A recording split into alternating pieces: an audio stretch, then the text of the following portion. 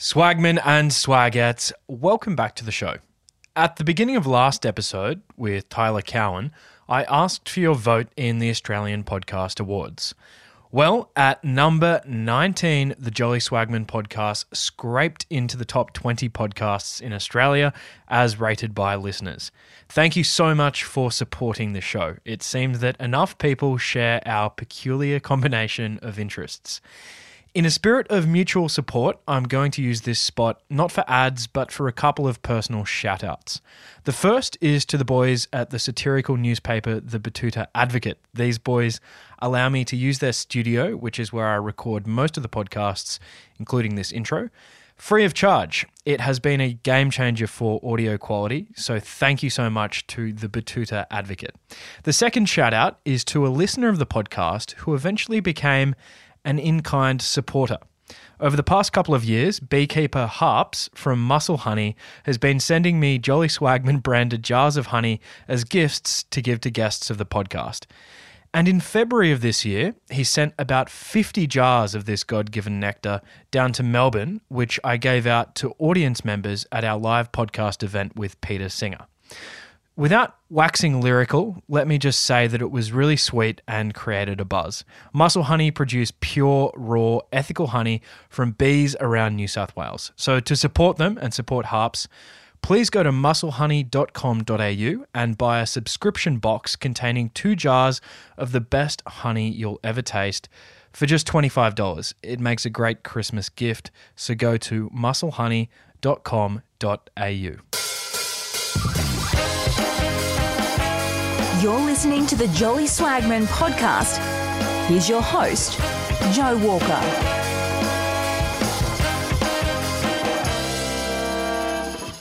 Swagmen and swagettes, whichever side of the aisle you call home, what a gut-wrenching few weeks it's been for our American brothers and sisters. While Trump's presidency may be coming to a close, Trumpism needs to be reckoned with. And who better to help us understand it than our guest for this episode, Arlie Hochschild. Arlie is the preeminent sociologist of her generation and is widely regarded as one of the most influential sociologists of the 20th and 21st centuries. I was first introduced to Arlie's work through former guest of the show, David Tuckett, who has drawn on her notion of the deep story. That is, a feels-as-if story, stripped of all facts and told in the language of symbols that helps us to make sense of the world and our place in it.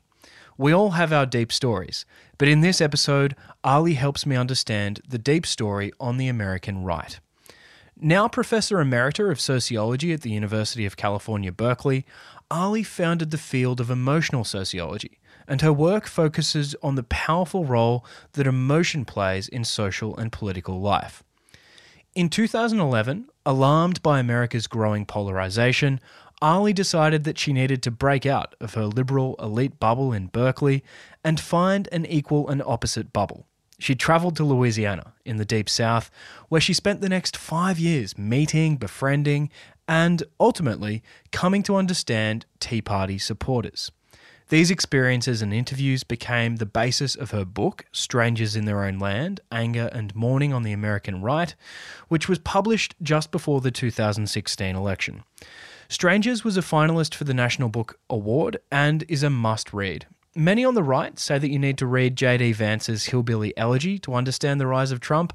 I humbly submit that you should read both Vance and Hochschild. This conversation was recorded on Sunday, the 22nd of November. I really enjoyed it. I could have spoken with Arlie for hours. We discuss her journey to the Deep South, what she learned, and how to make sense of America's alarming divisions. I've given this episode a rather clunky title, Despair and Indignation in the American White Working Class. But it's a deliberate rephrasing of the subtitle of Arlie's book, Anger and Mourning on the American Right. For reasons I hope you'll come to understand in the episode, I think it represents both a more factually and emotionally accurate summary of the crisis that led to Trump. A crisis that the left can no longer afford to ignore.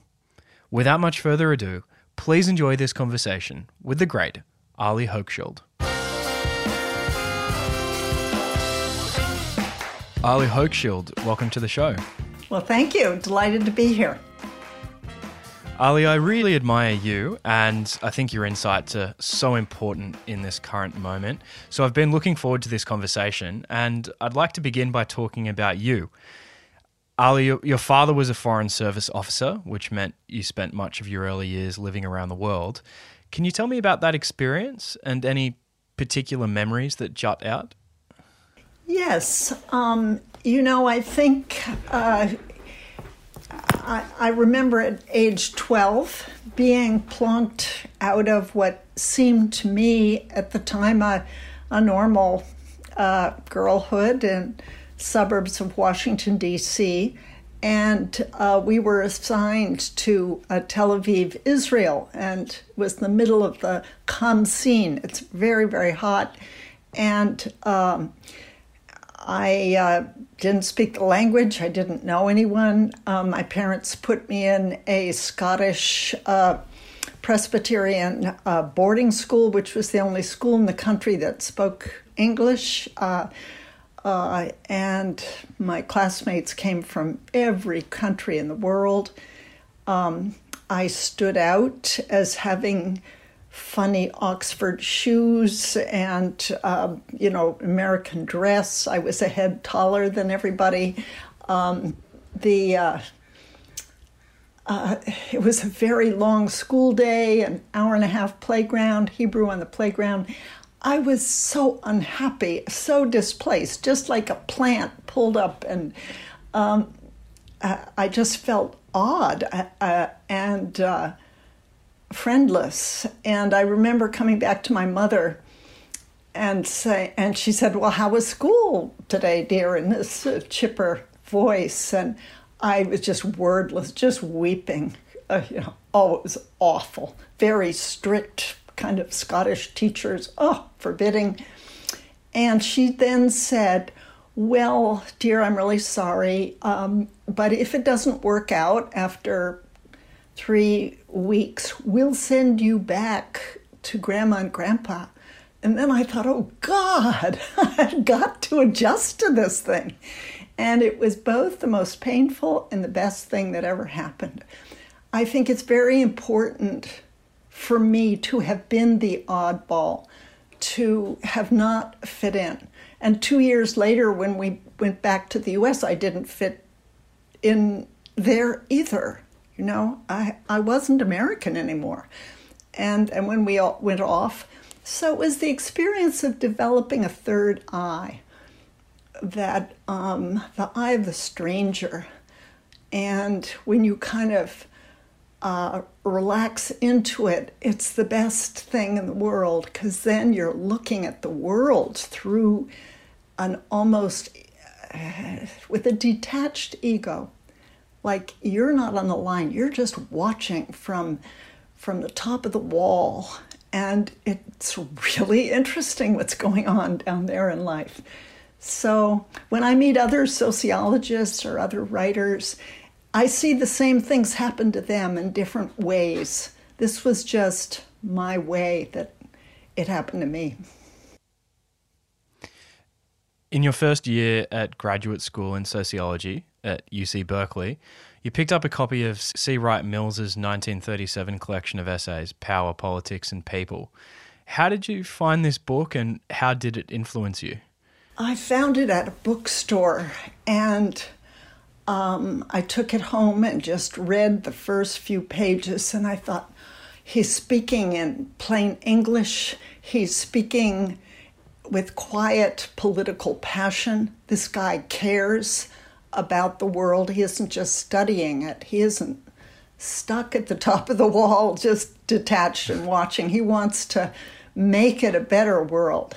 And I just loved it. I just thought, let me read everything he's written and see who else he has read and been influenced by, and back up to see if they influence me in the same way.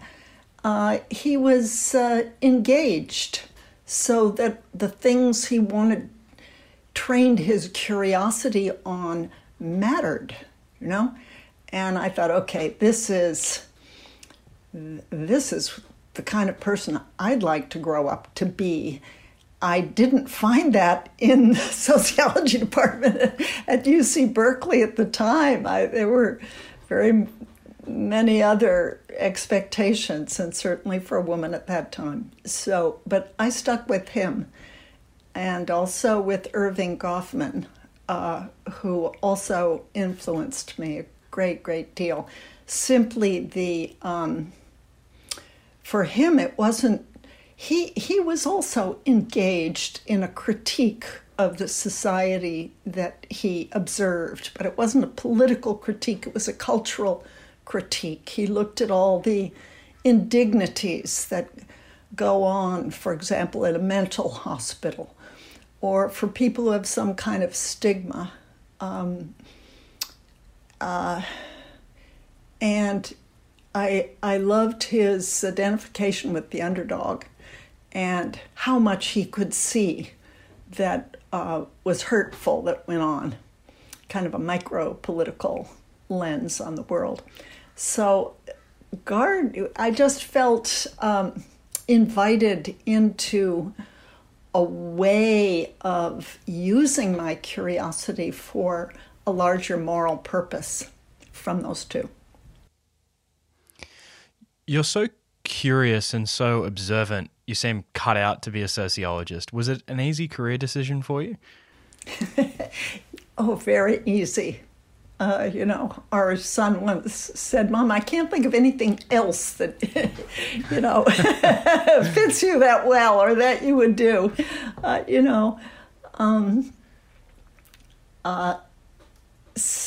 I do remember being, I remember graduating from college. I went to Swarthmore College in Pennsylvania. It's a Quaker school, very academic, rigorous, but there was a kind of a spirit of, it's not enough to be smart. You really should figure out why you're doing what you're doing and see if you can leave the world a better place than you found it. And I'm not a Quaker myself, but that spirit rubbed off very much.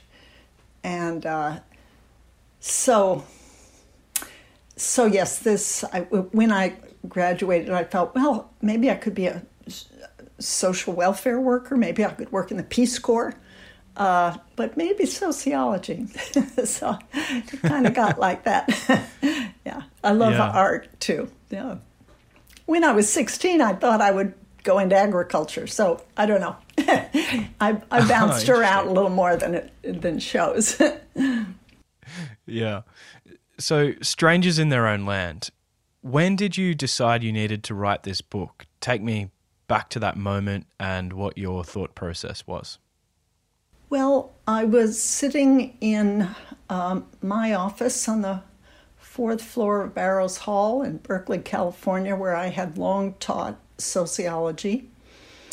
And it was 2011, and I was reading the paper and reading article after article about the rise of the Tea Party, which at the time was a very powerful and rapidly growing movement in the United States that basically turned its fire on the federal government itself. There should be a giant cut down of the federal government. It had too many welfare programs, and let's get rid of Social Security. Let's get rid of food stamps. Let's get rid of Head Start programs in schools. One thing after another, and I was just appalled. I thought, oh my goodness, so many books I've written in the last chapter call for the government to bring around child care, state-of-the-art child care, or parental leave, neither of which we have in this country at the federal level to this day. But I thought, okay, now that most parents, most children grow up in homes where all the adults work. So if that's true, let's get really serious about freeing some more worker time to be home with kids for a period of time, or let's get fantastic childcare. I was really focused on that issue, but saw the government as playing one important role and being a solution. I'd written a number of books, The Second Shift, The Time Bind, Global Woman, all of which ended with a call for government activism. And so here was a movement trying to shoot all that down, where the government wasn't a solution, it was a problem. And I thought, man, I'm going to go through this life and disappear from it without any solution that I'd been calling for. What is this movement? Who are they? How could this make sense to them? How different are they from me? So, because I was used to living in foreign lands, I thought, well, where are they? Well, I was born in the North, and the Tea Party was strongest in the South. And I thought, okay, the South. Where in the South? Well, how about the super South? And that would be either Louisiana or Mississippi. And I chose Louisiana because I knew one person. So that was what got me going. And then I made the leap to go to where the Tea Party was the strongest. And one survey actually found that half of Louisiana citizens agreed with the tenets of the Tea Party. So I thought, okay, I'm in the right place. Let me settle in and see what I can find out. And why is the Tea Party strongest in the South? Like, why do whites in the Dixie states tend to be freedom-loving government minimalists? Well, that is a question that, before it got clearer, got more and more confusing for me, because I came to realize that that was part of a red state paradox.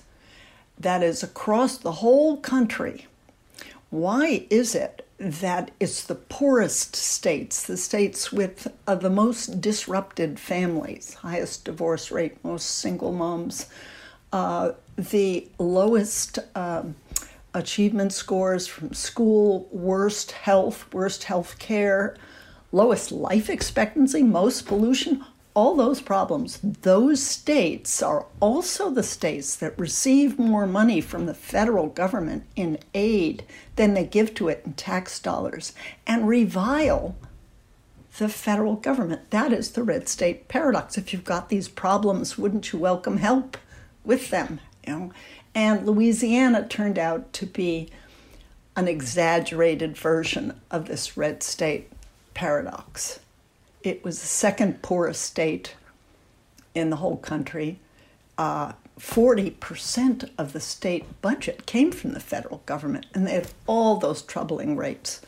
A highest pollution, among the highest in the country, and a life expectancy that's 5 years shorter than that in Connecticut, for example. So the question just got deeper before I could make my way to an answer. And then I got my way to the answer by asking people. And who were the people I asked? Well, I joined the Republican Women of Southwest Louisiana. I asked if I could come, and to everyone I just said, look, I'm the oddball. I come from out of state. I'm not a member of the Tea Party. I come from a very progressive town and state, Berkeley, California. But I'm really worried about the divide in the country, at which point they would shake their heads, yeah, they were worried too. And I'd like to come to know you. And they would say, yes, well, people like you don't understand us. You look down on us. You think we're ignorant and racist and rednecks. So I said, well, help set the record straight. That's why I'm here. I want to really get it from your point of view. So they were very helpful and took me around, and I would ask, where were you born? Could I see the hospital? Where did you go to school? Could I see, what row you were in? Can we go to church together? Where are your kin buried? And then they would say, well, come on fishing with me. Come meet my brother-in-law. So it went for 5 years, and always this question was in the back of my mind, and I would ask them, how come you're so down on the government, and when it looks to me like you would want some help from the government? And they took that red state paradox and they kind of said, well, yeah, they threw it away. They said, well, we're embarrassed. It was even a joke. Oh, well, bottom again in education. The Cajuns, as a group of originally French Catholic, many of whom settled in Louisiana, and they very conservative, and they had a self-deprecating sense of humor. Oh, there we are, bottom again, second to the bottom, and as if if they could joke about it, it would be less painful. Anyway, they kind of threw that away and said, that's not really what's going on for us. We don't want more government help with our problems. We're here in the South, and we don't like the finger-wagging North, which they saw the government as, telling us once again how wrong we are. And so there was some, hesitance, prejudice, bad experience that they associated with federal government as Southerners. But I don't think that was it. And certainly Donald Trump is, a Northerner. And they were later, everyone I interviewed, to embrace Donald Trump. So there was the prejudice against the North, and then there was a sense that states and governments don't do what we pay them to do. There was a great deal of cynicism about that. And I came to understand why. In Louisiana, it's an oil state. It's a bought state. In fact, the big CEOs of the petrochemical industries do buy or are themselves the legislators in Baton Rouge, Louisiana. They very much shape the government. So, for example, the Louisiana Department of Environmental Quality, that's supposed to keep the citizens safe from dioxin and other contaminants in public waters, don't keep the citizens safe. As one person said, they give out permits to pollute like candy. So people felt cynical and thought of the federal government as just a bigger, badder version of state government. So they had a real point there, I felt. I could get that. I really could get that. But then beyond that, there was a third and final, peel the onion, kind of explanation for the red state paradox. I felt that that you'd have to put in the form of a deep story. Now, what's a deep? I'm going to stop you there, Arlie. Yeah. I want to come to this notion of a deep story, but I just wanted to take a step back and kind of pick apart a few aspects of your journey into the Deep South first. So that 5 years you spent there from 2011 to 2016, I assume that wasn't a continuous 5 years, and you were still based in Berkeley but making periodic trips down to the South? Mm-hmm, about 20 trips. And some of them I took a nephew with me. I took my son with me twice, took my husband. So these were actually family journeys. And after the book came out, I went back, gave the book out, put on dinner for the people that had helped me, and some I dedicated the book to. And then they started to visit me in Berkeley. So we got a little corridor going. That's nice. It's going still, yeah. And to prepare for your journey, very interestingly to me at least, you reread Ayn Rand's Atlas Shrugged. Why was that?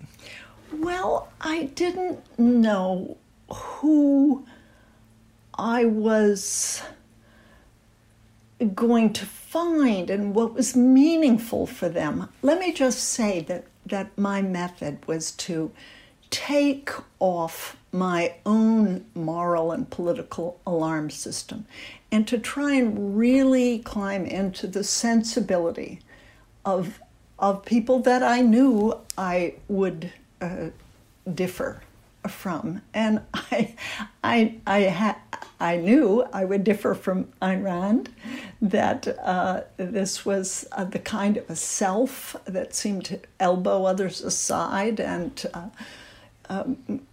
give such primacy to one's own will. I couldn't relate to that, so I thought, well, let me try and relate to that. I mean, let's give it a go, you know.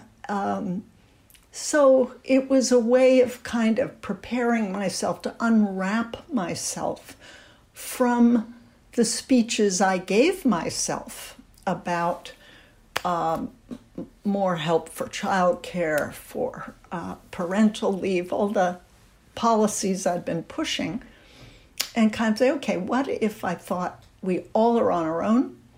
You know, you've just got to do it yourself. The worst thing is to be lazy and unaggressive, unassertive, that Jesus was a wimp. You know, how would it, what kind of how would it feel? To feel that so afraid of what one took to be weakness. I've just tried to melt into that so that I could not miss what I was hearing. The other puzzling thing about the Tea Party's embrace of Ayn Rand is that it doesn't seem to square with the Tea Party's predominant Christianity. Obviously, Rand was an atheist, and the book is about sort of rugged individualism and is often sort of caricatured as being that way. Can I suggest a resolution to this paradox? So my friend or pen pal David Sloan Wilson, who's an evolutionary biologist, was analysing fundamentalist religious texts a number of years ago, and he was trying to categorise different words that referred to either altruism or selfishness. And he divided the words up along two dimensions. One dimension was whether something was harmful or beneficial to others, and the other dimension was whether something was harmful or beneficial to oneself. So then there were four different categories. Something could be win-win, in which it benefits you and others. Something could be lose-lose, in which it is detrimental to you and others. Something could be win-lose, in which it benefits you at the expense of others. And something could be lose-win, in which you sacrifice something for the benefit of others. And curiously, what he found was that most of the language, or almost all of the language in these fundamentalist religious texts relating to selfishness and altruism fell into either the win-win category or the lose-lose category. And then he was analysing Ayn Rand and found the same thing. So all of the language about morality in Ayn Rand's texts is either win-win or lose-lose. And I think, in fact, in her other, her philosophical contribution, The Virtue of Selfishness, Rand herself states explicitly that there are no conflicts of interest among rational men. But why this was so interesting was that what they had in common was this obliviousness to trade-offs, and everything could be distilled into these acts which were either great for everyone or wrong for everyone. So life was about this linear sort of march towards glory and away from ruin. I'm not sure if that resolves the paradox, but it's certainly worth considering. I found that very interesting. It is very interesting.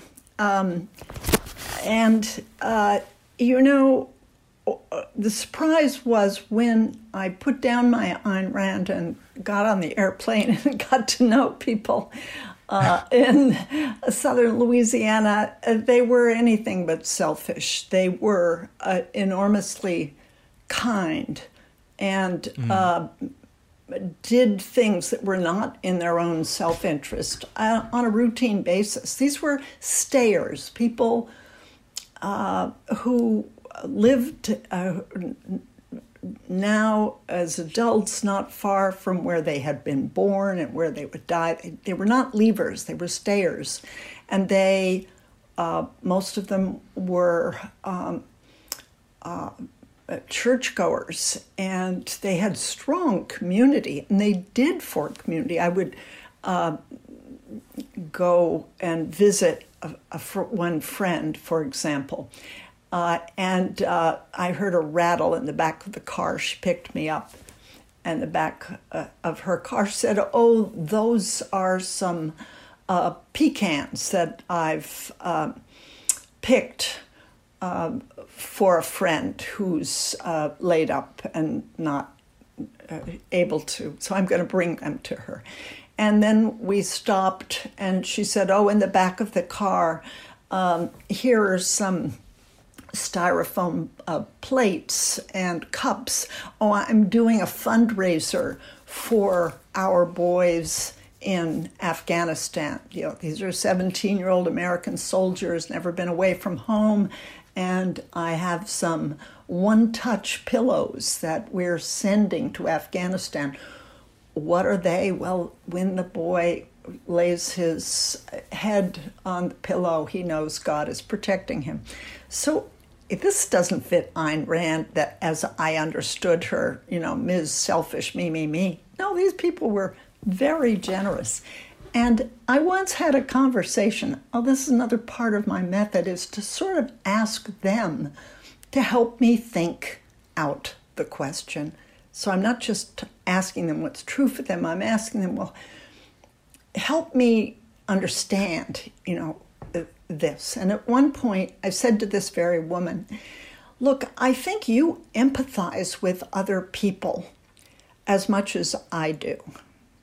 I think you're a kind person, but I think we have different empathy maps. That is, I think you empathize with people who are of the same group and the same religion and the same locale. And you're very kind to them,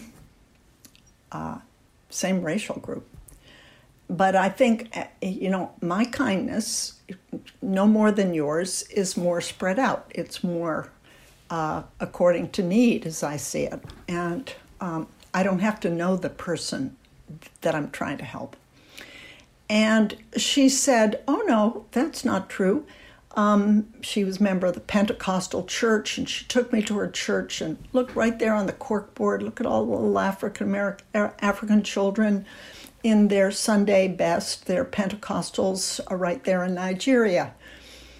And I said to her, "Right, but aren't they on the corkboard? They're in your church. They're in Lake Charles, Louisiana, because you want them to be Pentecostals like you." And she said, "Well, you got me there." She's wonderful. I just love talking with her. So anyway, the question sprawls out from your philosopher friends 4 box plus minus. I think I can come to grips with it better by thinking about what the rules one's ideology put forward that lead you to empathize and care about another person. And these were very caring people, but they were following very different empathy rules. So let's come to the notion of a deep story. What is a deep story? Well, it is the feeling that you have about a salient situation that's really up front and central. And you take facts out of the deep story. You take moral precepts out of the deep story. It's just the distillation of feeling you have about a salient situation that can be told as in a dream through a metaphor. And the metaphor for, I should say, we all have deep stories. No one of us doesn't. But the right-wing deep story, as I came to think of it, is that you're waiting in line, a long line that hasn't moved in decades, and your feet are forward. It's like a pilgrimage. The top of the mountain is the American dream, and you're facing it. You feel you've worked hard. You're played by the rules. You don't begrudge anyone. You just want to move forward to that prize. And then in another moment of the right-wing deep stories, you see line cutters, people cutting ahead of you unfairly, as you understand, through affirmative action. That would be African Americans who finally were being given access to jobs that had always been reserved for whites, and women who were finally given access to jobs that had always been reserved for men. And then there are public sector workers working to save animals, your environmentalists. And people would say to me, oh, these environmentalists, they worship animals more than people. They thought of them as literally animists. Also cutting ahead in line. Another moment of the right-wing deep story, there is a leader, President Barack Obama, who seems to be waving to the line cutters. Oh, he's a line cutter too. It was the idea. And people would then say, how did Barack Obama's mother, she was a single mom, how could she afford a very expensive education at Columbia or Harvard, something rigged, something fishy, line cutting. And then in another moment of the right-wing deep story, there's someone ahead of you in line who comes from a coastal city, is highly educated, and they turn around and they look at you and they say, you ill-educated, stupid, backward, prejudiced, homophobic, sexist, fat Louisianan, you're redneck. And then that's the snap, the insult of that, the sting, the liberal elite kind of disparaging you, the hardworking pipe fitter in a petrochemical company. That makes the line waiter feel like a stranger in his own land and unrepresented by the government. And then in the last moment of the right-wing deep story, Donald Trump comes along and says, so you're a stranger in your own land, but come with me. I will give you your land back and get rid of the line cutters, get rid of environmentalism, get rid of equity goals, and bring you back to the 1950s so you can be safe as white middle-class men. And so I think I then took this deep story and went back to the people I'd come to know and said, look, I've got this story. What do you think? May I just tell you what? And some people said, oh, I live your story. One guy said, "Oh, that's your narrative. It describes life every day." And some said, "No, you got it wrong. You forgot that the people who are waiting in line are paying taxes for the people that are cutting in line, especially the immigrants and undocumented workers and refugees. We're paying for them." And then some people said, "Yes, actually, only I end your story differently. We just secede. We get our own government."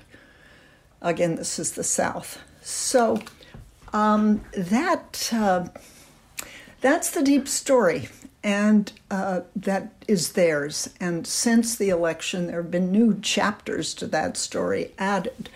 But in essence, I think that was the cultural picture underlying the red state paradox. And it's underneath it, if we back up, I came to realize that the people I had come to know over those 5 years were what I would call the elite of the left behind. They were not the abject poor, and they were those who found themselves in a declining sector.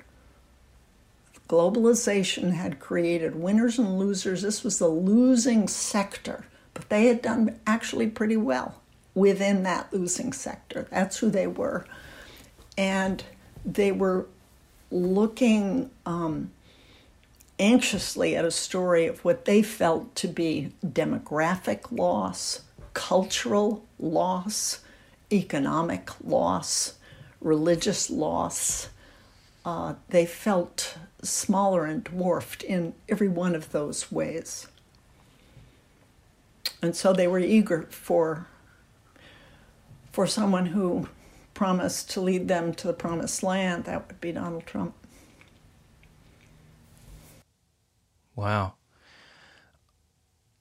In talking about the deep story on the right, I think it's careful not to suggest that it's all somehow kind of fictional or not valid. And I'm by no means suggesting that that's what you think, Arlie. But I do want to just for a moment kind of pause and take stock of the situation among the white American working class and take their concerns very seriously. Because from my perspective as sort of a foreigner looking in and reading some of the literature, it seems not so much that these people have been waiting on the outskirts of hope for the American dream as much as they've just been languishing in purgatory. And you're, I'm sure, familiar with the great work done by the Princeton economists, the Nobel laureate Angus Deaton and his wife Anne Case, who've discovered the deaths of despair. So at this point now, 150,000 people in the white working class, people without college degrees, are dying deaths of despair every year. And deaths of despair refers to suicide, drug overdose, and then diseases related to the overconsumption of alcohol. So, deaths of a spiritual crisis. And somewhere around the year 2000, Americans between the ages of white Americans between 45 and 54, their average life expectancy was no longer increasing. In fact, it was actually declining, and that's a pattern seen almost nowhere else on the earth. To now, at this point, conditional on education, white misery is greater than black misery, which is consistent with a lot of Robert Putnam's work as well, that education has become a bigger variable than race.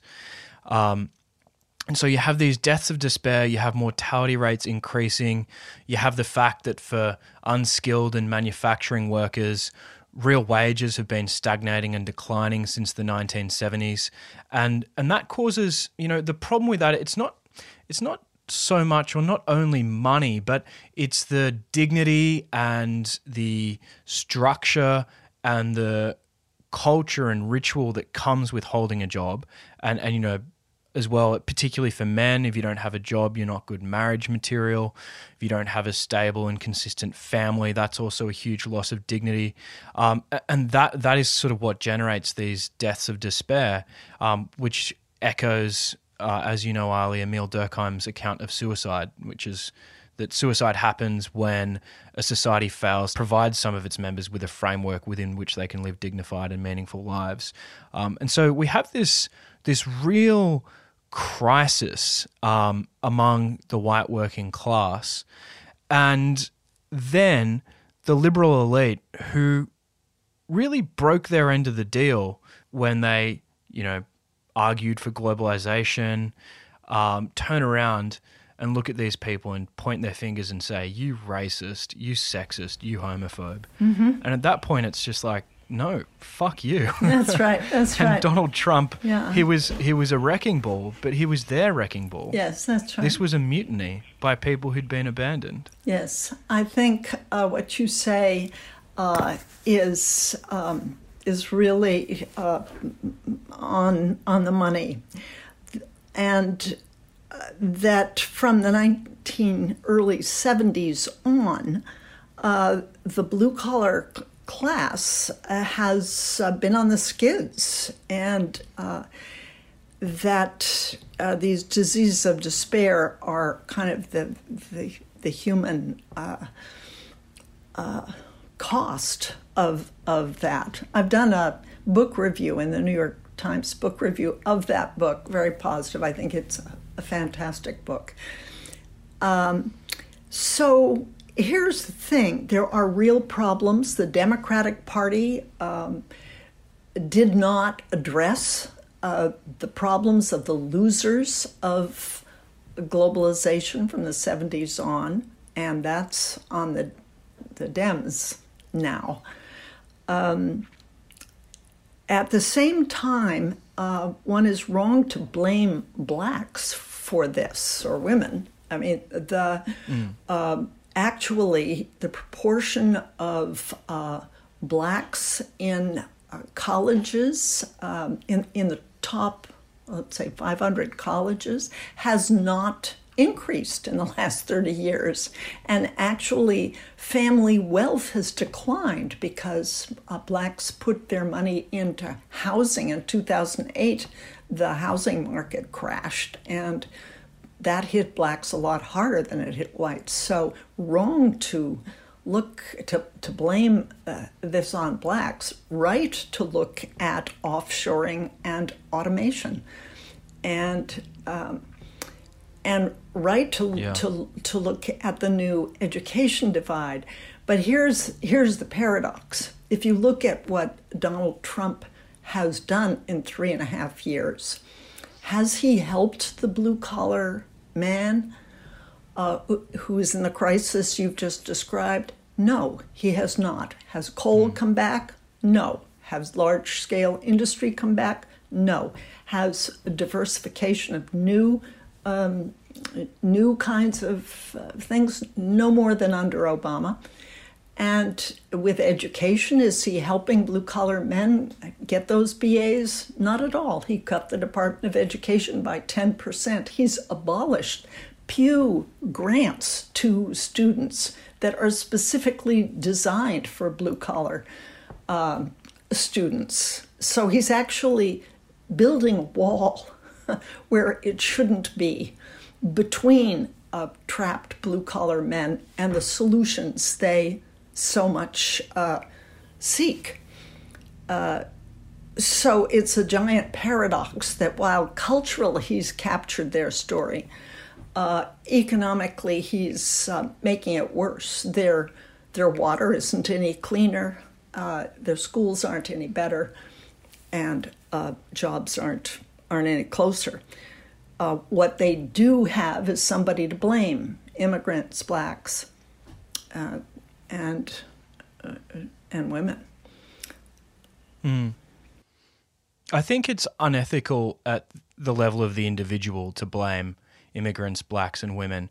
But if I was putting on my policymaker hat, I would be a bit realistic about it and just say, well, this kind of zero-sum and negative-sum thinking, while it's wrong, it emerges in a context of stagnation where the overall pie is no longer growing for a certain portion of society, and so people are starting to fight over the scraps. And so I would focus much more on how do we increase real wages for this portion of society. Right. I think that's right. But I would do it in two kinds of ways. One, I would alter gender culture and realize that a lot of the declining jobs have been guy jobs in blue-collar jobs, dangerous jobs, in steel, heavy industry, the kinds of jobs you find in Detroit, Cincinnati, that now have gone to Chinese blue-collar workers or Mexican blue-collar workers or to robots. Okay, so that leaves what jobs are growing tend to be women's jobs, quote, around women's. So maybe we need to alter the conception of being a librarian, being a medical, being a nurse, being a medical administrator. And actually just yesterday I was looking at the statistics of the proportion of men in getting degrees in those three things, library science, medical administration, nursing. Actually, shockingly, in the United States from 1990s to today, proportion of men getting those degrees has gone down, hasn't even just stayed steady. So what's going on with that? Why isn't that opening up? Are women not letting them in? Is it that has it gotten defined as, a woman's thing when we know perfectly well that jobs get feminized and masculinized all the time. Meanwhile, women are making a beeline for men's jobs, which of course earn more, but the proportion of women doctors has gone from 5% to 51% since 1990. Same with law. So I think we have to look at that and open out a lot of jobs. For example, I'm doing field work now in Appalachia, which is the heartland of this diseases of despair you mentioned. And a lot of guys are working in alcohol recovery programs. Extraordinary work that they are doing that is hugely satisfying to them. And they're doing brilliantly. So there are jobs that we need to open out, not just look at the old economy. Donald Trump is having us look backwards. We need to look forward to the new kinds of jobs that are needed and for which there's training. I had a very sad story that one man told me. He came from a very blue-collar background. He's from eastern Kentucky. He's a recovering alcoholic, now got his BA, but he tells the story of his first year trying to get a degree. And his mother and father had told him, stop talking, don't talk at the dinner table, in the car, don't talk in the car. He wasn't used to expressing himself. Brilliant guy. Every Sunday I Zoom with him. And he but he got to this junior college. He went and sat in this chemistry class. There were no advisors. He didn't expect there to be advisors, and there were none. There were no sections where he could talk to a teaching assistant. The professor had no office hours. He flunked out in the first semester and took it as a personal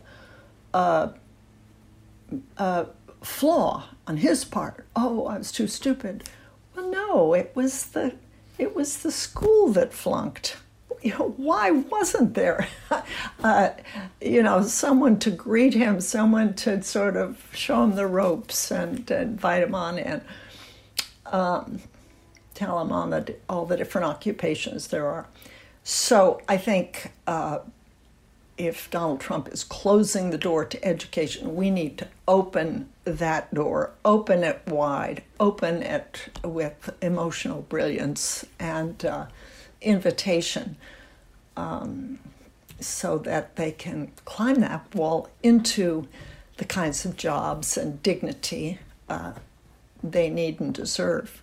As you were putting the finishing touches on Strangers, Donald Trump was striding onto the stage, and I'd like to spend a little bit of time talking about Trump. So with apologies to anyone in the audience who's a Trump supporter, I considered Trump a man who was uniquely and comprehensively unfit for the office of the President of the United States of America.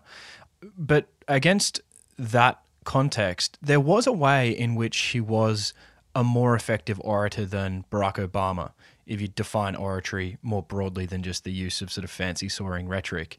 And I think he was more effective in three ways. The first was he was a master at seeding memes and frames and narratives, like the kind of epithets that he would apply to people very devastatingly: Pocahontas, Crazy Bernie, Low Energy Jeb, Crooked Hillary, the fake news, and then just kind of repeat them until they sunk into the public consciousness. These were all very devastating critiques. Secondly, I think he was very good at drawing the crowd's attention to itself. So at rallies, he would always say, look how big this crowd is today, folks, which sort of shows he understands the power of social proof. But finally, and most importantly, he really connects with certain segments of America at an emotional level. And almost every rally of his I've watched, at some point he does his own sort of 2 minutes of hate, where he points to the fake news media at the back and calls them out, like, look at them there, the fake news, and everyone sort of boos.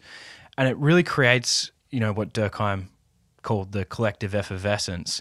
But there's another thing that he does in terms of connecting with people at an emotional level, and that is he explodes a set of what you call feeling rules. So just tell me about that. Yeah. Let me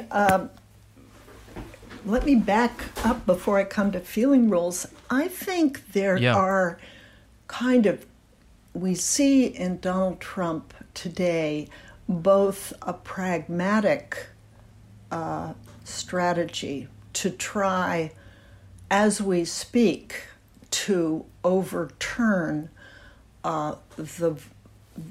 the voters' choice for our next president, Joe Biden. He is now trying to invalidate the election, and so his strategy is saying, okay, the people have voted for Donald Trump, but if they did, in the states they voted for me, no, those were honest votes. In the states where they voted for my opponent, no, those are fake votes and a nefarious plot. So if it's for me, it's honest. If it's not for me, it's dishonest. And if it's dishonest, his next strategy is to say, I'm going to disregard the voters and go after the electoral college representatives and see if I can cause trouble there with my lawsuits and get them to misrepresent the voters and vote for me instead. This is a frightening strategy, I think, in that it's challenging the electoral process, which all the lawsuits are being turned away because, in fact, there is no voter fraud that's been turned up so far. Anyway, that's a strategy, very frightening to me. He will not concede, as every other American president from American history has. Nixon and 60 and Republicans and Democrats, that's how we do it. That's the American way. So that's his strategy at the moment. But he has, that's his practical strategy, but I think there's also an emotional, I don't know if I would call it strategy, but appeal to the people that I've been coming to know, both in the South and now in Appalachia. He has two appeals. On the one hand, he's aspirational. He's a billionaire. Wouldn't we, for all these people stuck in line, wouldn't it be great to move ahead in line, get to the top of the mountain? And in addition, here's the paradox. He presents himself as suffering, presents himself as struggling against the Democratic Party, against the mainstream media, against foreign countries, against the deep state, against, potential conspiracies. So he's struggling, he's suffering, and he's saying to people, oh, I'm suffering for you. And can't you relate to me? I'm suffering. So yes, I'm privileged. Yes, I'm successful. But oh, how I'm facing adversity. And people relate to him both ways. Oh, as a success story and as long-suffering person. And actually, the more the left kind of pokes at Donald Trump, the more his base, so there they go again, making it hard for our defender, our guy. Yeah. So the feeling rules that I think he's promoting are identify with me, and come into the dark hole in which I live, in which there are many enemies, and you're either friend or enemy. He is a deeply polarizing figure. He's asking you to, if you don't vote for him, you are his enemy. And if you work for him, he'll fire you if you don't obey his will. And he's, during the pandemic, he criticized Democratic states and not Republican states. When California had a big fire, oh, well, that's just a Democratic state, so I'm not sure they really deserve federal aid. He's politicizing so many things. So the feeling rule is you do that too, deepen the divide. It's we're in war, so you have to choose. So I think this is very unfortunate, and we need to do everything at every level of government, national, state, community level. I'd love to see high school exchange programs. We need to undo that and heal this nation. De-Trump it. De-Trump it, yeah, that would be welcome relief. There is one remaining puzzle, Arlie, which is if most of the liberal elite failed to understand the emotional needs of the white working class, and, indeed it took you 5 years and 4,690 pages of transcripts to gain a good understanding of the deep story on the right, then how did a real estate magnate from New York City, who I'm told doesn't even read, grok the deep story so easily? I think he relates to it because I think he had a very harsh father. This is speculation on my part. I think he probably wasn't a good student. I don't think the written word, if his dyslexia or something was trouble, he was sent off to boarding school young. So I think he has struggled with shame and with discouragement and come out the fighter, and people can relate to that. So that's I think he comes by it honestly. He knows about struggle. The problem is, and it's good that he knows about struggle. We should all know about struggle, and we all have had our struggles, I think, many of us. And it's good that it's helped him relate to people who've had different kinds of struggles than he. But his solutions, both emotional and structural, are more of a problem than an answer. Trump won about 10.1 million more votes in 2020 than he did in 2016. What does that tell you about the country today? It means that there was mobilization of votes on both sides because the whole country is now become hypervigilant about our political fate. And it's hard to know what period of history to compare it to. I would say the 1920s, 19 to 21 under Woodrow Wilson. There was this kind of ferment and anti-immigrant feeling.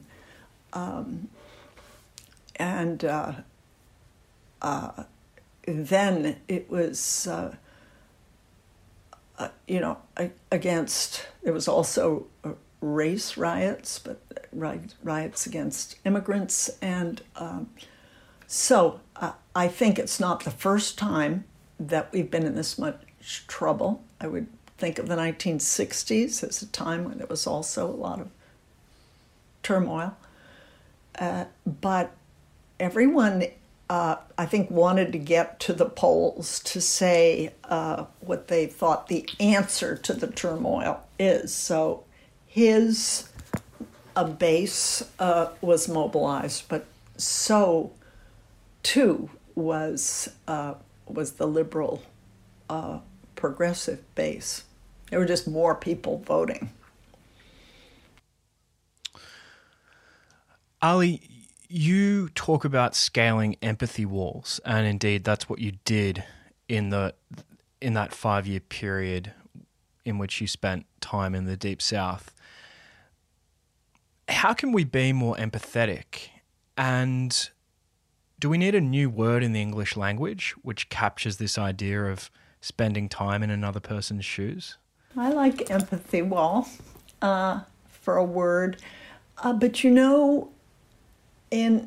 we have to think of it both structurally and personally, and that's how C. Wright Mills might look at it. Structurally, it used to be that the labor movement was the middleman between the Democratic Party and the working class. But there almost is no more labor movement, that with offshoring in the 70s, companies undercut the labor movement, and it hasn't recovered from that. And we used to have a compulsory draft, which put people from different regions and different social classes together to mix and match. And we don't have that either. So we need another structural mixer-matcher, and we need it fast. And so that structurally, I was just talking to a member of a farming group that wants to get good, healthy food to food deserts in the city. And this can be a way of getting rural people who generally feel looked down on by city people. That could be a way of getting people together. And there are a lot of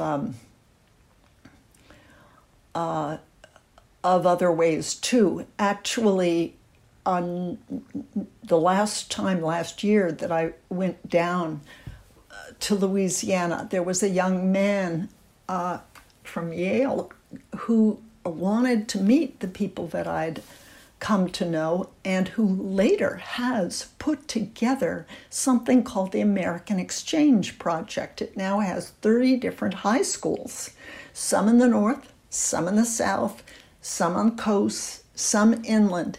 And they meet on Google Chat, they form different groups, and they make friends, and they arrange 3-week visits to each other in different regions. And in fact, there's a group now, after Lake Charles, Louisiana, was hit by 3 tropical storms after another, a group of students in the north wanted to go down and help rebuild the town. That's the kind of thing we need to scale up onto a national level. Need to do that with universities and other places of work and churches as well. Arlie Hochschild, thank you so much for joining me. My pleasure. Very nice to talk to you, Joe. Thank you so much for listening. I hope you enjoyed that conversation as much as I did. For links and notes to everything we discussed, you will find those on my website, josephnoelwalker.com. That's my full name, josephnoelwalker.com. If you are enjoying the show, I would love a rating and a review. It does help us reach the hard-to-reach guests. So please rate and review the Jolly Swagman podcast. That would mean a lot. The Jolly Swagman podcast is engineered by Lawrence Moorfield. Our very thirsty and parched video editor is Alf Eddy. I'm your host, Joe Walker. Until next week, thank you for listening. Ciao.